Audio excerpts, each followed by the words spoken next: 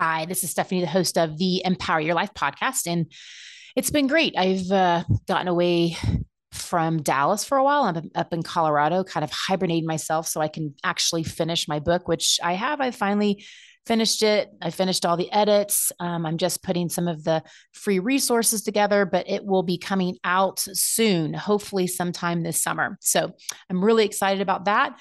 We also have a great event coming up this next month. It's on Shockwave. We have new treatment that we just purchased, and quite honestly, it's been amazing. We've loved the results. And one of the things that we'll be talking about in this podcast is we'll be talking about some common mistakes that happen with knee treatments. And one of them is people feel like they have arthritis, and there can be some muscle tightness and degenerative tissues and scarring and those kind of things that happen around the knee joint.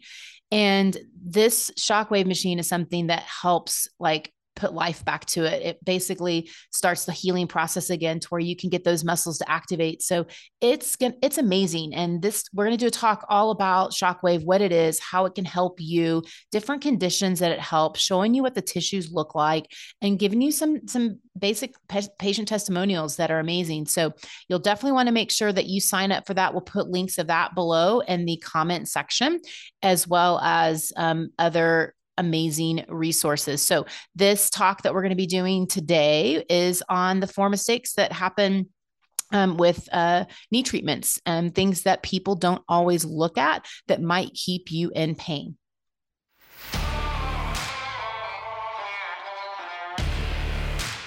This is the Empower Your Life podcast, where you can find some of the best health and life tips to keep you active and living life without having to go through surgeries, procedures, and medications. We want to give you hope that it is possible, as the body has an amazing ability to heal if we give it the right environment. Stay tuned to the end of this podcast to hear a very special offer. Without a further ado, let's get started. Today, we're going to talk about 4 reasons why your knee pain won't go away. Knee pain is something that is very common and can be debilitating. It can stop people from being active, wanting to take vacations. They have fear that they can't play sports with their kids. There's a lot of reasons why knee pain is debilitating. So we're going to talk about 4 reasons why your knee pain won't go away. And hopefully this will help you in understanding maybe something that you might be doing wrong or might not be looking at that could be creating some of your knee pain.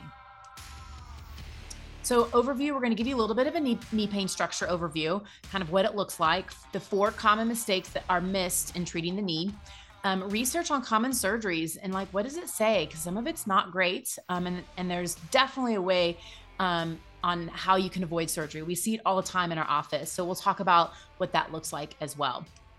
So the knee structure, if we look at it, we have ligaments that go on the outside of the knee.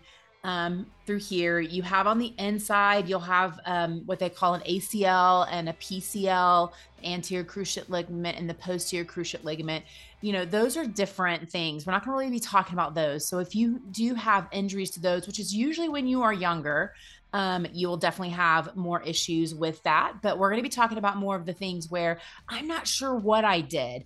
I just started hurting one day and my pain started happening. And so there's also things like, we have our muscles all attached down into the knee and the kneecap. We have our patella tendon here. We have our cushion, which they call the meniscus, is in the center here. And then there's also these things what we call fat pads. And we're going to talk about what those are a little bit later, because they can also give people problems that mimic something that might need surgery. And you don't have to have surgery. We usually will know within 1 to 2 visits if that's the case. So that's kind of what the knee looks like for the most part. So 4 common mistakes missed with knee pain treatment. So the first one is you've got to look at mobility before stability. I preach this all the time, because if you don't actually move, if the joint can't fully move through the motion, then you're not going to be able to recruit the muscles correctly. And that's a problem. So you need to also check the joints above and below the knee, because those also can be issues with creating pain in your knee. And we'll talk about that a little bit later. And again, that it could be a hip problem or it could be a back problem. No one checks that. Everyone goes to the side of the pain and go, okay, let's just look at the knee. But they don't ever address the back or the hip, as well as looking the back and the hip as far as mobility, because those can create problems in the knee.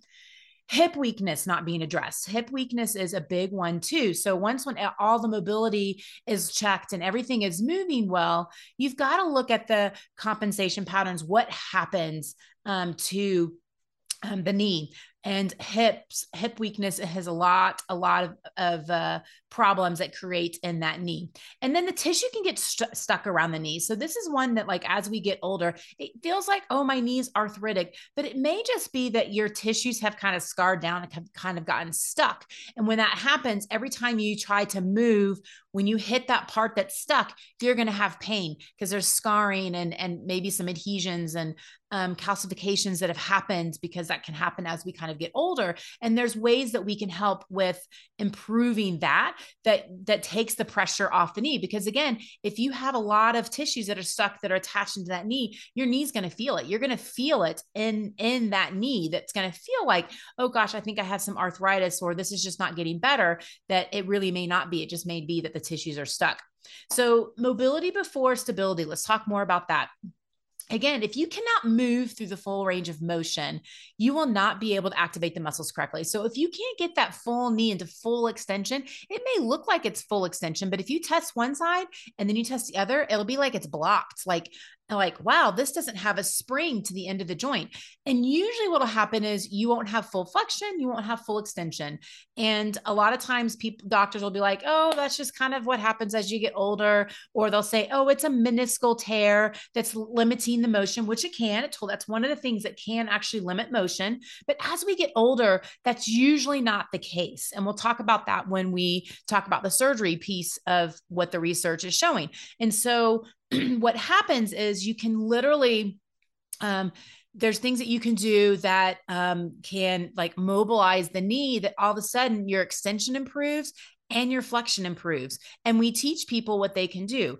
Usually it's extension. Why do we go into extension? Because guess what? Our knees are always bent. We never fully extend them. We're taught not to fully extend them and lock the knees out, which is true. You don't want to just kind of hang out there. But because we don't ever fully extend them and we're always keeping the knees bent, this can create problems. Those fat pads that I was talking about in the front of the knee, sometimes if we're always in flexion, where our knee is bent, they can get stuck in the knee. And when that happens, it can lock up the knee. And all you do is mobilize it. This can mimic a meniscal tear. We see this all the time. So as you get into your 40s, 50s, 60s, if they're saying that you have a meniscal tear and you're not really sure what you did, now I'm not saying it's not possible, but 9 times out of 10, when people come in here into our office, we find that this is the problem. The knee mobility is not moving, and it will mimic a meniscal tear in the sense that you get up from standing, you feel super stiff, that your knee feels like it wants to give away. It has given away, but as you start moving, it starts feeling a little bit better. These are common things with what we call knee derangements, where those fat pads kind of get stuck in that knee. So again, you've got to look at the mobility. You've got to feel what those overpressure looks like. Otherwise, you're going to be missing part of what could be potentially wrong with your knee. So again, you can't just look at the knee. You've got to look at the back and the hip. These are 2 really common areas that we find give people knee problems as well, but no one looks at that. So if no one's looking at that and they're only looking at your knee, you're probably going to be going down a very frustrating path, a path where doctors are like, you need to have surgery, or a path where doctors say, oh, it's arthritis and you just have to live with it. It's just kind of what happens as we get older. It's not always true. You've got to get to the source of the problem. And that's what we do. So if you look at like knee problems, you have to look at the back and the hip, asking questions, ruling it out, ruling it in. I always do a screen above and below the knee joint just to make sure that we're not missing anything, and to kind of give me the whole big picture of what's going on, because there's so many, even though the knee just bends and flexes and there's muscles that go around it, it's still complicated in the sense that you've got to figure out what part is not working. And when we aren't sure what happens, it's just the accumulation of us continuing to do what we've been doing because we've been able to kind of manage those aches and pains until still we can't, that you've got to undo all that. You've got to figure out what you're doing that created some of that. We've got to get to the source of what's going on. So again, you must check your mobility above and below the knee. We had a client that had knee issues and literally had been doing therapy somewhere else for a long time, probably 2-3 months, and was like, I just am not getting better. I have a hard time squatting. I don't have full range of motion of my knee. And I'm like, interesting. And I was like asking more questions, do you have issues in your back? Do you have issues in your hips? She goes, actually, I've had these issues. I go, well, how long has the hip issue been going on? About the same issue as the knee. I'm like, interesting.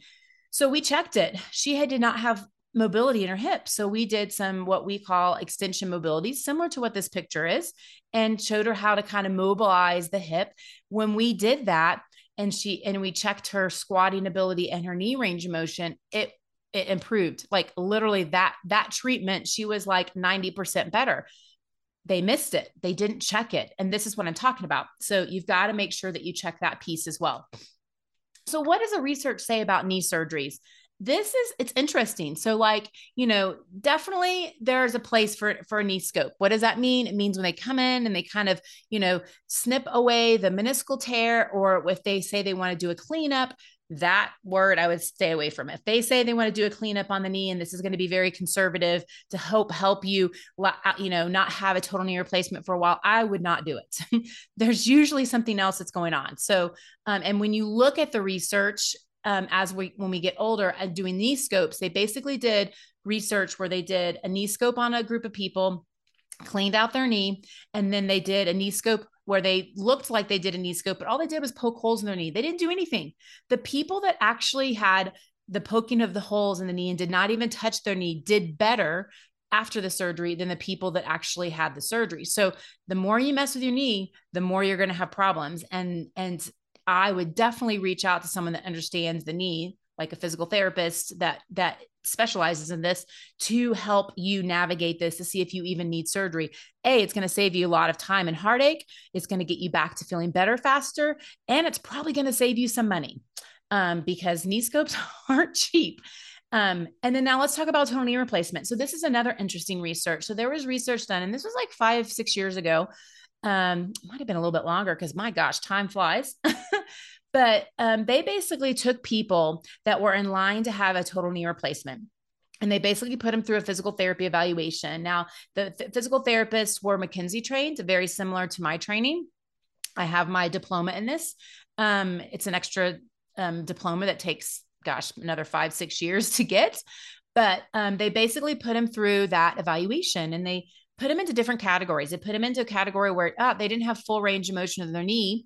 Let's go and mobilize their knee and teach them what they need to do, similar to what I was talking about in the last slide. And then if they didn't have that, we'll just put them into general exercise. Now, 40% of the people that were in this study that were in line to have a total knee replacement no longer needed it. After a couple of weeks, they were fully functional.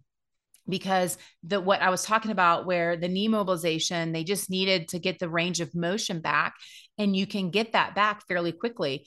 Usually you'll know in 1 to 3 visits if it's going to work or not, when you get to someone that understands what they're doing. And so that is something that, 40%, like that's a massive surgery. That's something that you don't want to have if you don't have to have it.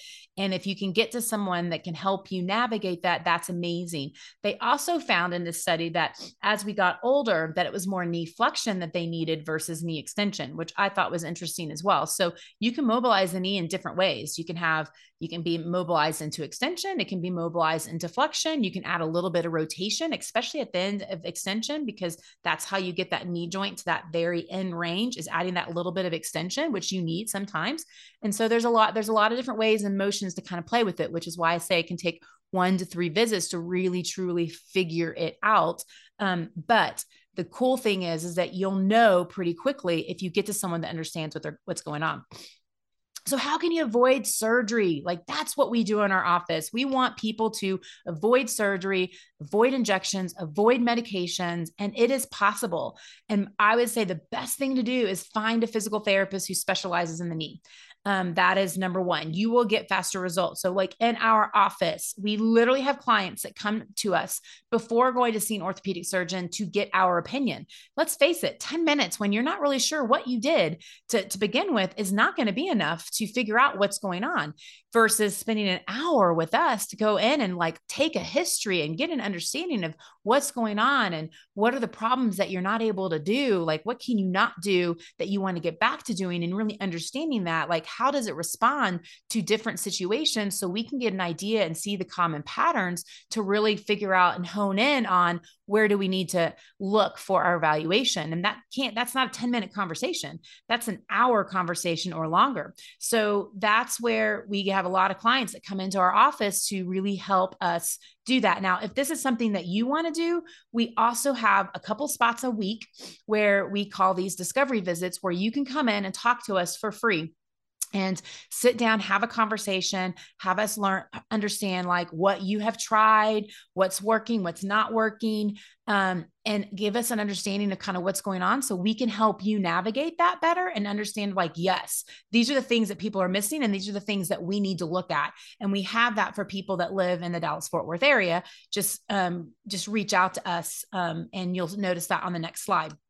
So more resources. Again, check out our free resources on empower-pt.com. You can also sign up for that discovery visit there that I talked about. Subscribe to this channel because we provide a lot of education. We're about to dump even more information, education for you guys, because honestly, knowledge is power. The more knowledge you have, the more power you have in making a better decision for you. And that's our goal.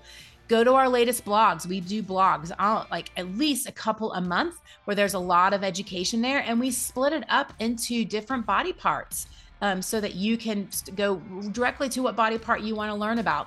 And then our latest podcast, we have a podcast that we do so a monthly. So we're on Apple and SoundCloud. So definitely subscribe to those and you'll get our latest information. Again, if you want to work with us, there are some links that you can get in the bottom of the comment section, as well as going to empower-pt.com. Hello, my name is Victoria. I'm a client care specialist. I hope you enjoyed the information in this podcast. If you're looking for more information to figure out how to fix your knee pain, click on the link below for our knee pain ebook. And if you would like to talk to one of our specialists, click on the link below for a free discovery visit if you live in the Dallas-Fort Worth area.